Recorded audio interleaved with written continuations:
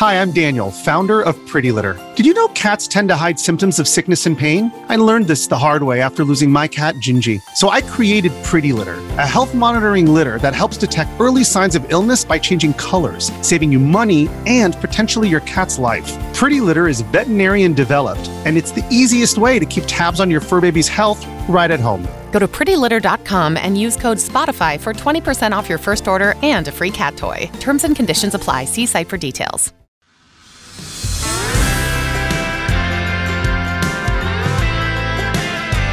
Welcome to Politics by Faith.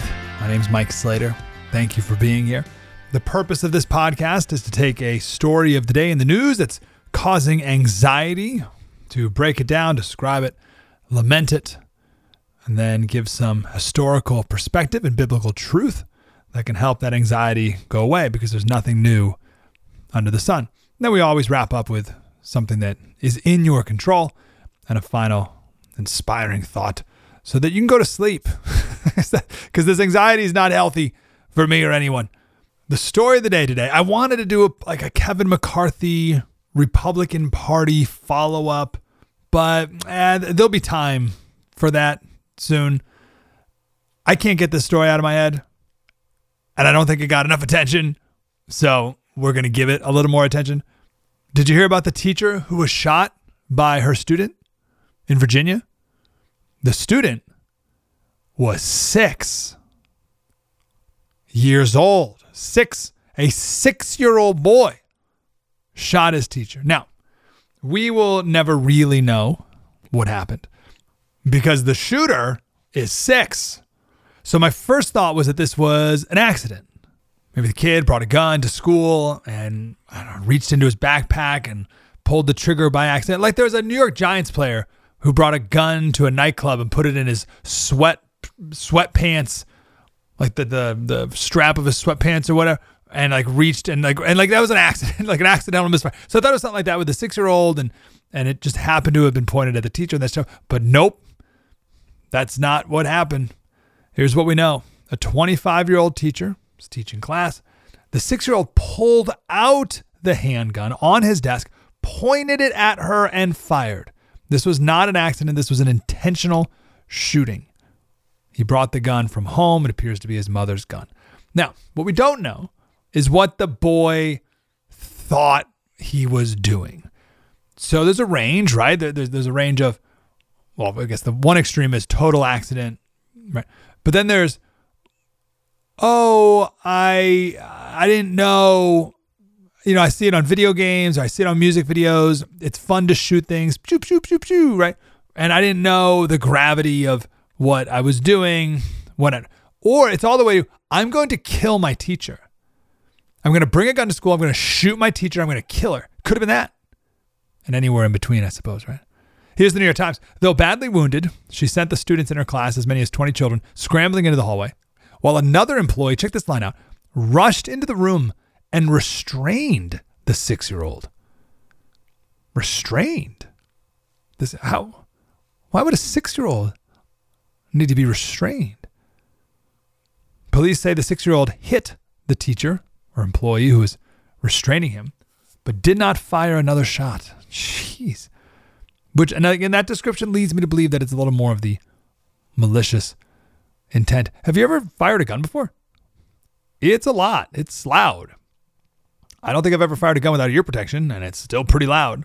It gets your adrenaline pumping, the whole thing. How could a 6-year-old not be shocked at what they just did, even if they meant to, or if they thought it was more of a, I don't think this kid thought it was a toy, but even if they thought it would maybe make the sound that a toy gun makes, but they're like, oh, wow. If a gun was fired in your hand and you're 6, I would imagine you'd be freaked out to the point where you wouldn't then need to be restrained. Unbelievable. So now this school, or the New York Times, is talking about the need for metal detectors in elementary schools. Elementary schools. Do you remember back in the day when the biggest concern in school was chewing gum or cutting in line or passing notes behind the teacher's back? Now we need metal detectors in elementary schools. This podcast is sponsored by Talkspace. May is Mental Health Awareness Month, and Talkspace, the leading virtual therapy provider, is encouraging people to talk it out in therapy. By talking or texting with a supportive, licensed therapist at Talkspace, you'll gain insights, discover truths, and experience breakthroughs that will improve how you live and how you feel. With Talkspace, just answer a few questions online, and you'll be matched with a therapist. And because you'll meet your therapist online, you don't have to take time off work or arrange childcare. You'll meet on your schedule, whenever you feel most at ease. Plus, Talkspace works with most major insurers, and most insured members only pay a $25 copay or less. No insurance? No problem. If you want to make progress toward a mentally healthier place, Talkspace is here for you. Now get $80 off your first month with promo code SPACE80 when you go to Talkspace.com. Match with a licensed therapist today at Talkspace.com. Save $80 with code SPACE80 at Talkspace.com. What is the No Spin News all about? You know that this is a fact-based analysis news program. You know that. We avoid speculation. We don't do conspiracies here. We don't do party politics here. We're not nonpartisan. That's wrong. Not that. Okay, we are advocates for a stronger America and a more just society. We don't believe in communism. We don't believe in socialism. We don't believe in nihilism. We don't believe in the progressive woke culture. We think it is un-American. We don't support that. So you should know what we are, and it would then crystallize what we do. Listen to the No Spin News. Subscribe to Bill O'Reilly's podcast feed wherever podcasts are available. Police chief said the shooting was not accidental, it was intentional. So the teacher has survived. She was shot in the chest. The mother of the boy may be charged with a crime, but Virginia, I guess, does not have a law about how guns need to be stored in the home like other states do. So there's I'm sure they'll come up with something, child neglect or something like that. That's the mom. The boy will not be charged with a crime because he's 6. NBC says they'd have to prove that a 6-year-old was capable of forming the intent for attempted murder. And the boy is also unlikely to be charged because he's not competent to stand trial because he can't assist his attorney and doesn't understand what's going on. Wow. Man, we live in a culture of death. I want to share 3 other stories.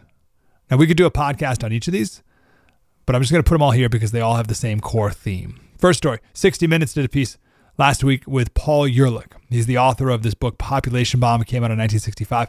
His thesis is there's too many people on the planet. The Earth doesn't have enough resources and we're all going to die. He was wrong then. He's wrong now. He was on Johnny Carson's show, I think 18 times. Very popular. He was like the Bill Nye the Science Guy of the 60s and early 70s. Constantly wrong. He's been wrong about everything. Every single thing in his book is wrong. He's wrong all the time. But 60 Minutes still had him on. And he couldn't have been more wrong with every doomsday prediction he's ever made. I just got a couple of them here. He said, this is in 1970, America will be subject to water rationing by 1974 and food rationing by 1980. By the year 2000, the United Kingdom will simply be a small group of impoverished islands. Here, this is a good one. We will soon be asking, is it perfectly okay to eat the bodies of your dead because we're all so hungry? That's Paul Ehrlich in 2014. Okay, this guy's a nut, and they still gave him a platform. He's over at Stanford. The leaders of the environmentalist movement believe that humans are a parasite on the planet. They believe that humans are a cancer on the planet. These are their words. And it's very simple to understand why. They worship the created over the creator.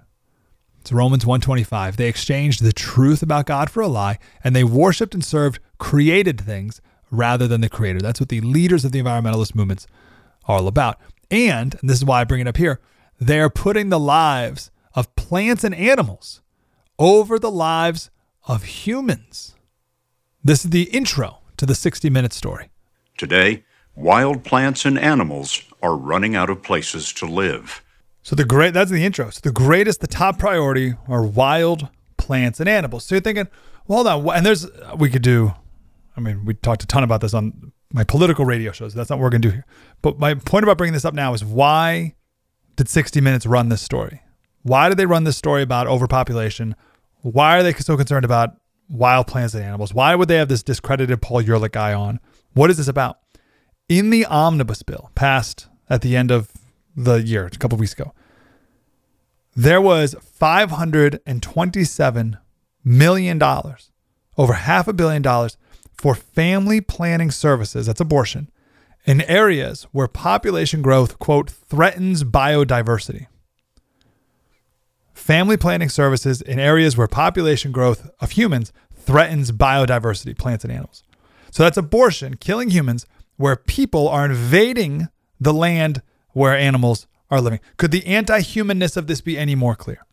So the media had to spread the propaganda that there's too many people in order to justify the murdering of human babies to save animals, plants, and the planet.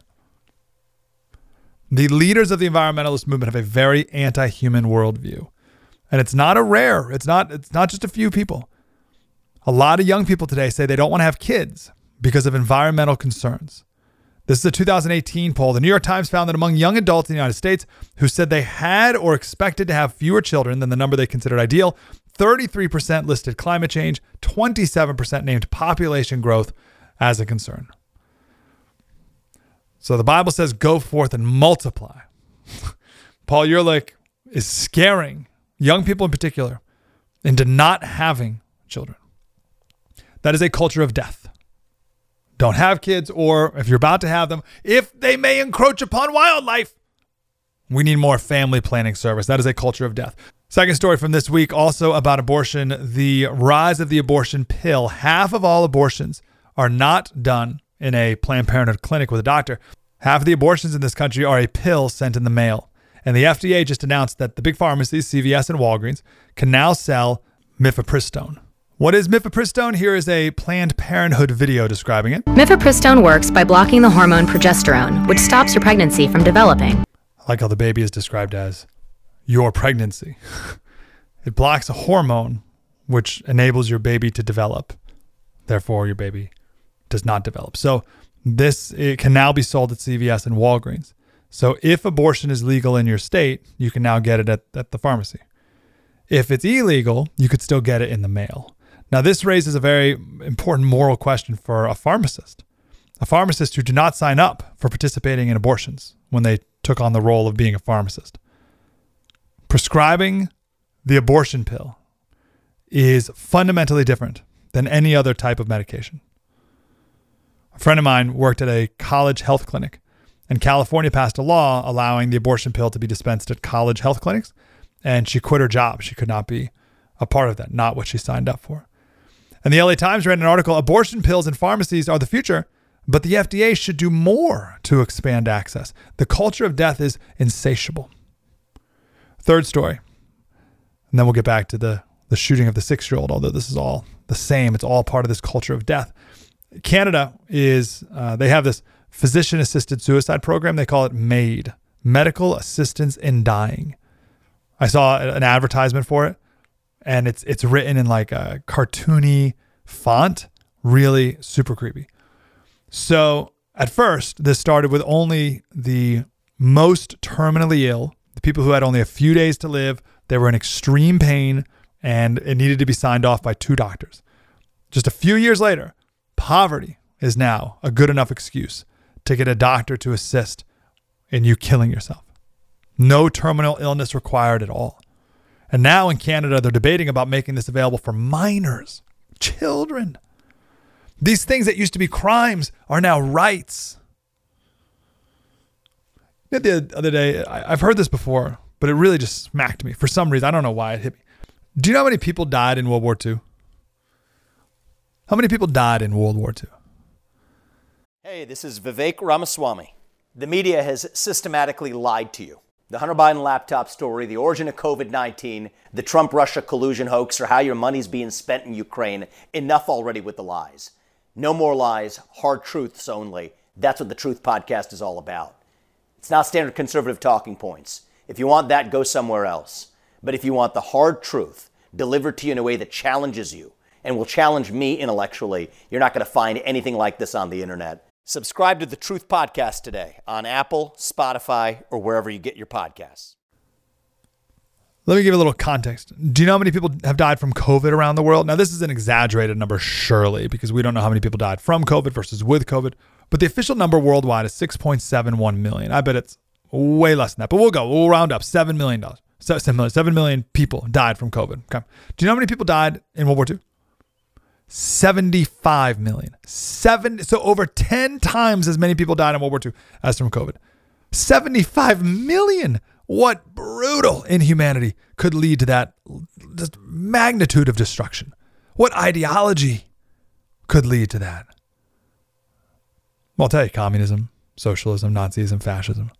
These are all cultures of death. These are all ideologies where individual human life does not matter. These are all atheist worldviews as well.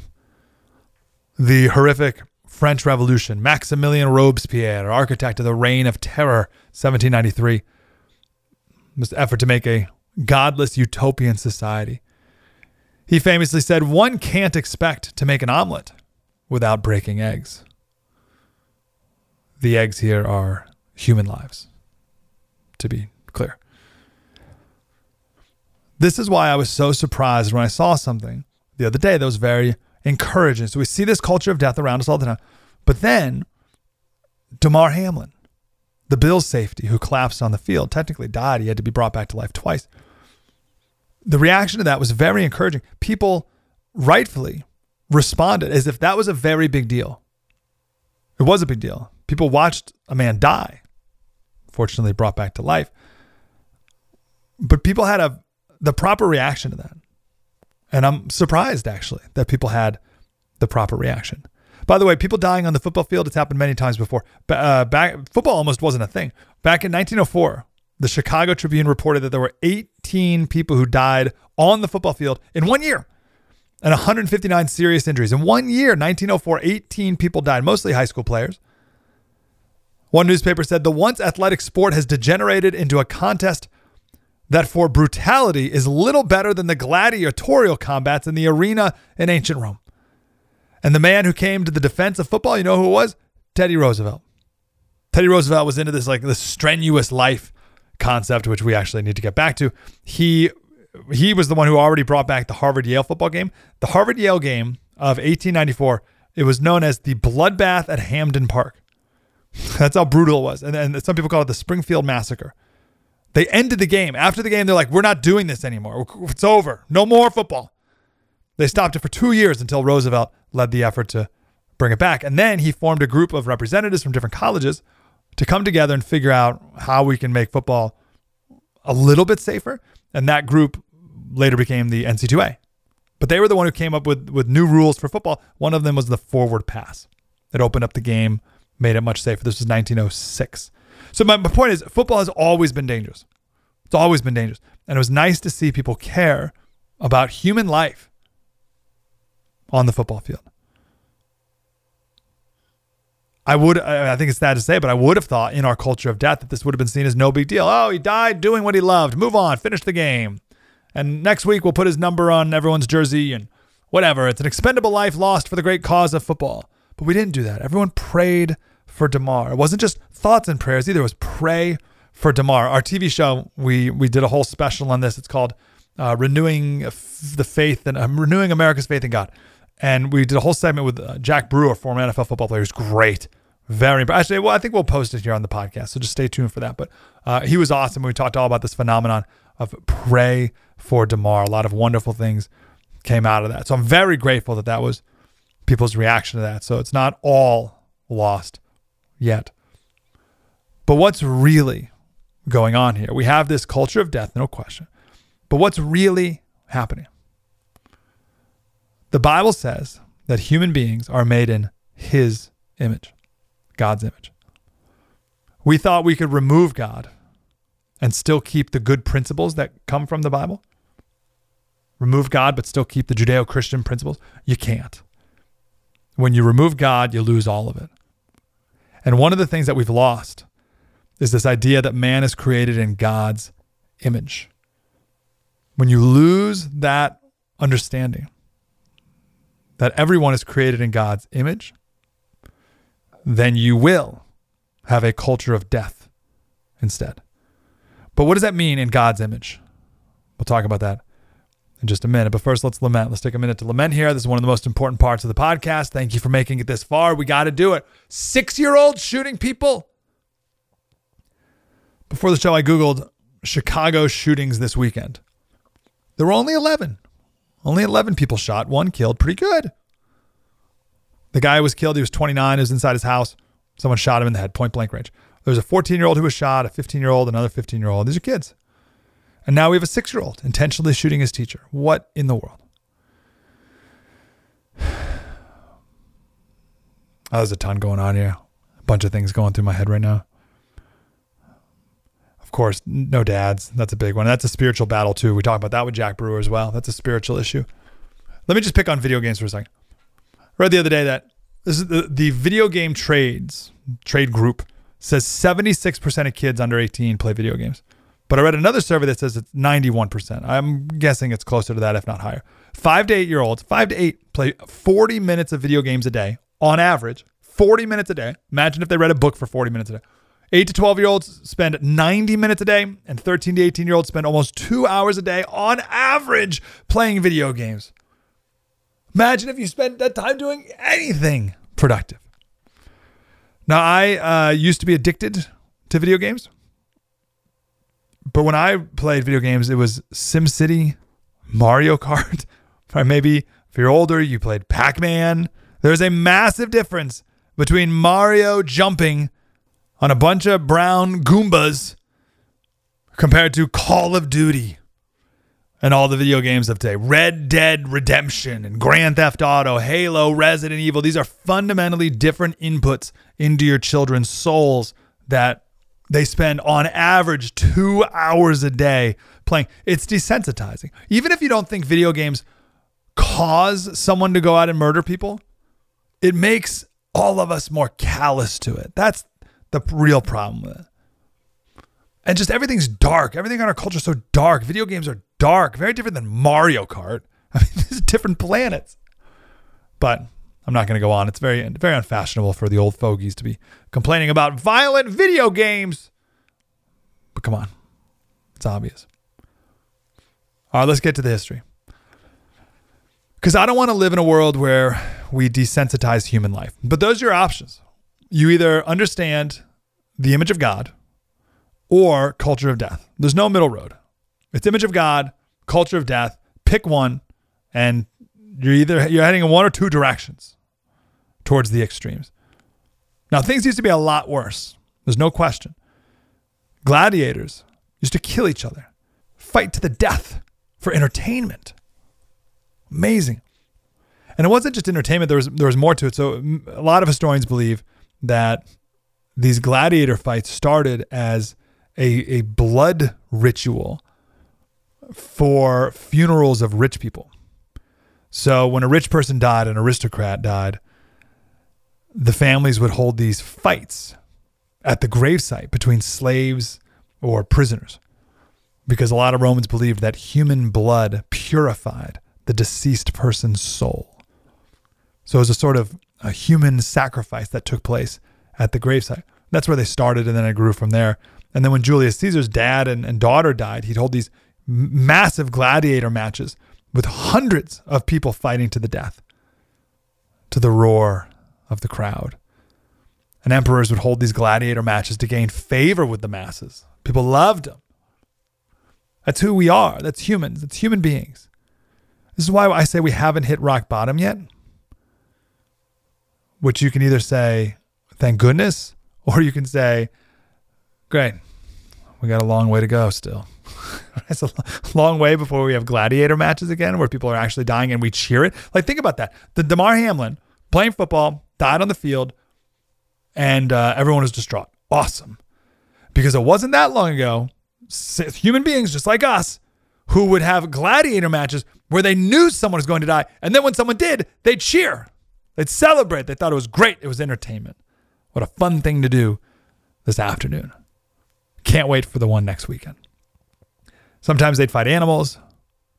There was one 100-day ceremony, 9,000 animals, deer, ostriches, lions, bears, elephants, 9,000 were killed. These animals also were the means of execution to kill Christians too. So we should not do this to people. This is bad because people are made in God's image. People are made in God's image. What does that mean? I know you've heard it before. Everyone's heard that line before, but what does it mean? All right, Genesis 1. God's making everything. Right? His crowning achievement. Let us make man in our image after our likeness. There it is. Image of God. Our image. What a fascinating topic to explore for the next few minutes and for the rest of our lives. It wasn't just that one time. James 3:9. With the tongue, we bless our Lord and Father, and with it we curse men who have been made in the likeness of God.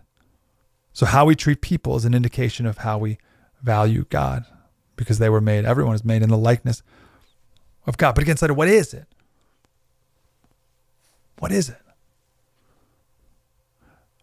What's fascinating is over time, of course, fallen man, we've made God in our image, right? So we all have a visual of what God looks like, and it's the dad from The Little Mermaid, Trident, King Trident, right? That's God. Or Michelangelo's Sistine Chapel, that's God, an old white guy, long white beard. That's making God in our image. See how we do that? But that's backwards. We are made in his image. But how are we made in his? Lots of ways. First, his authority. So that sentence from Genesis 1:26, let us make man in our image after our likeness, goes on. And let them, us, have dominion over the fish of the sea and over the birds of the heavens and over the livestock and over all the earth and over every creeping thing that creeps on the earth. So we are made in his image and we have authority over the physical realm. That's one way that we are made in his image. How else are we made in his image? We have value. Everything is created by God and has value, but human beings made in his image have the most value. Every human life is sacred. This is why the highest crime you can commit, the worst crime, is murder, the taking of another human being's life, because they have the ultimate value. We'll talk about that again in a minute. Personhood, right? Like God, we are self-aware. We have thoughts, and we have thoughts about our thoughts. We understand location and time and space. Animals don't. We remember the past. We anticipate the future. We have desires and emotions. Animals don't have these things. We have a concept of morality, truth, justice, right and wrong. Animals don't have these things. We are different than the animals. We are made in his image. Humans are also creative. God's creative. God is a God of beauty and creativity, and we partake in this creation ourselves in our lives. This is why I hate modern architecture so much. It's ugly. Christians should hate ugliness. And then love, of course. God is love. And we were built for relationship with others, just like the Trinity. Let me quote Subbi Suretsky. Being made in the image of God is not some abstract theological concept. It provides the basis for how we understand and approach every area of life. Our view of human nature, how we treat people and the environment, the value we place on human life and human culture are all grounded in our understanding of the image of God. R.C. Sproul, he said, we are called to reflect the character of God's righteous rule over the universe. Reflect the character of God's righteous rule over the universe. He never ravages or exploits what he rules, but rather reigns in justice and kindness. It's R.C. Sproul. That's how we're to act as well. So image of God, it's in authority, value, personhood, creativity, and love. Things, again, that separate us from the animals. Final point, just to make this clear. Later, Genesis 9:5, God to Noah reminds us that we're made in his image. Whoever sheds human blood, so if you murder someone, whoever sheds human blood, by humans shall their blood be shed. For in the image of God has God made mankind. That's how much value God places on his creation. That if you take it, if you murder it, if you take away this life, if you murder this person, then you will be put to death. Whoever sheds human blood, by humans shall their blood be shed. Why? For in the image of God has God made mankind. That's how important this is. Okay, I've alluded to this a few times. Let's talk about how the Old Testament deals with murder, because it's fascinating. So Numbers 35 talks about murder. And it says, the murderer shall be put to death. Exodus 21:14, if a man willfully attacks another to kill him by cunning, you shall take him from my altar that he may die. You got to go kill him. If someone murders another person, you go kill that person. Even if an animal kills a human.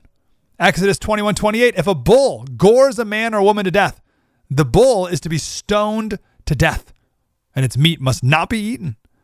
But the owner of the bull will not be held responsible. If, however, the bull has had the habit of goring, and the owner has been warned but has not kept it penned up, and it kills a man or woman, the bull is to be stoned, and its owner also is to be put to death. So even if an animal takes a human life, the animal has to be killed. Now, okay, what if you unintentionally murder someone? That's willful. What if you unintentionally murder someone?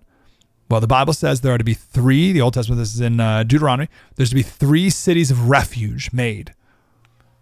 And if you unintentionally murder someone, you have to go there, and that person's family can't come and avenge their loved one by killing you. You're safe in one of these 3 refuge cities. Isn't that amazing? So I love this. I love when the Bible's like super specific like this. So this is Deuteronomy 19:5. If anyone kills his neighbor unintentionally without having hated him in the past, and they give an example. God gives an example. As when someone goes into the forest with his neighbor to cut wood, and his hand swings the axe to cut down a tree, and the head slips from the handle and strikes his neighbor so that he dies. I feel like a very specific example. He may flee to one of these cities and live, lest the avenger of blood in hot anger pursues the manslayer and overtakes him, because the way is long, and strike him fatally, though the man did not deserve to die, since he had not hated his neighbor in the past. And you may be like, well, hold on, this is what I thought. Geez, it was an accident. I mean, I'm sure the guy feels bad about it, and now he's got to go and live in a different city for the rest of his life because the axe handle broke? Yes, that's how seriously God takes human life. Even if you unintentionally kill someone, even if you're reckless enough where you didn't check your axe handle to make sure it was properly secured, even if you unintentionally kill someone, your life cannot go on uninterrupted. Now, there's a third version. What if you find a murdered person? Are you with me? So you got willful murder, unintentional murder. Now, what if you find a murdered person and you don't know who killed him? Deuteronomy 21 deals with this. It says you go find the nearest town, you take a cow that's never been worked, and you break its neck. What? That's awful. Now, the cow's throat is not cut. There's no blood involved here. This is not a sin sacrifice. That's not what this is. It's different. I like this analysis from Leor Gottlieb. He says, I believe that horror was the purpose of this unsavory ceremony. Its whole point was to horrify with a public act that demonstrated that the murder of a human being is a terrible affront that threatens to defile the entire land and cannot be left as is, even if the murderer's identity is unknown. So the point of this ceremony was it was a lot to declare to all the people how precious human life is. And it's sad today to live in a society where murdered people are mentioned in the news and we just move on to the next story, never to be thought about again, or they're just numbers. 10 people dead in Chicago this weekend or whatever, and that's it. May we cling to the last bit of humanity that we have left. All right, let's talk about what's in my control. What's in your control as we live in this culture of death? Well, first of all, don't kill anyone.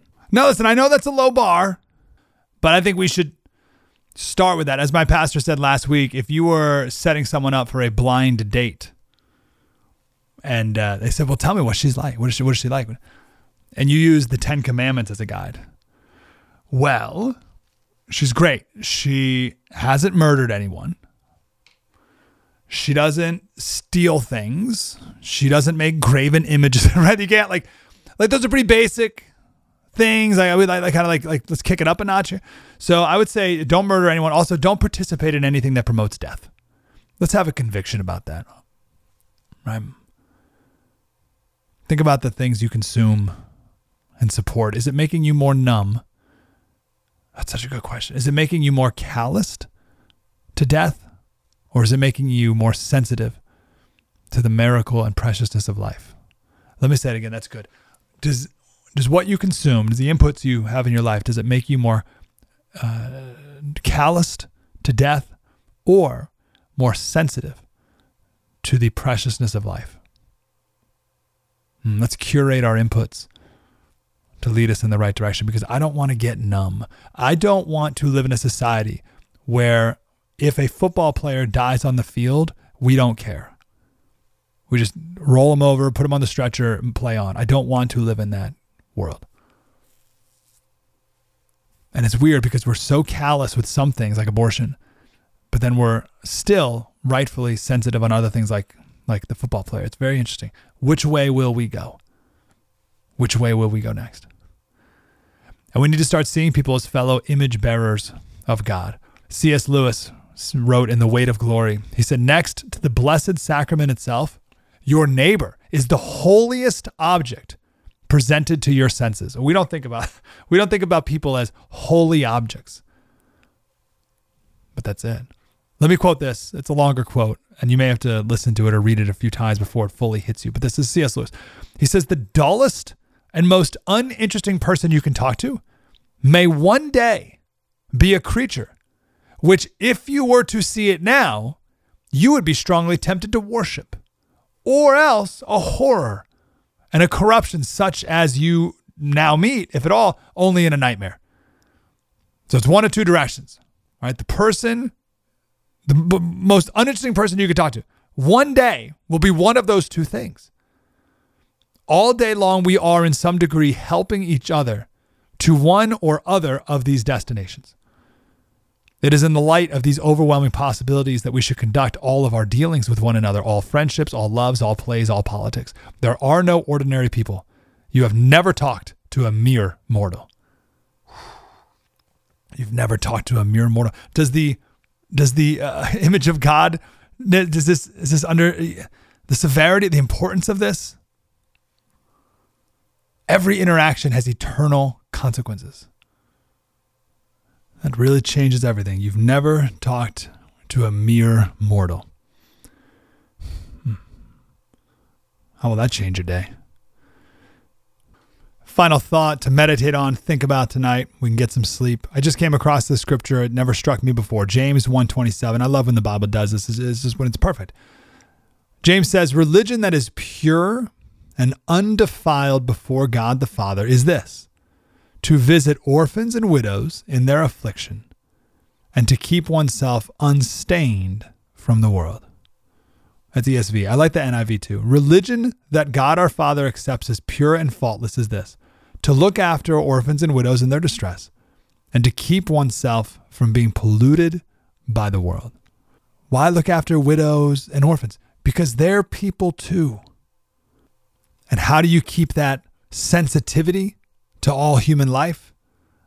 By making sure you're not polluted by the world. That's our episode. SlaterRadio@gmail.com. If you'd like to contact me, SlaterRadio@gmail.com. Thank you so much for listening, for spreading the word. Oh, every email I get is someone saying, I'm telling friends, family, church, everything's great. So thank you for taking the time to listen. Hopefully it helps, and now we can get some sleep. Politics by Faith. Mike Slater.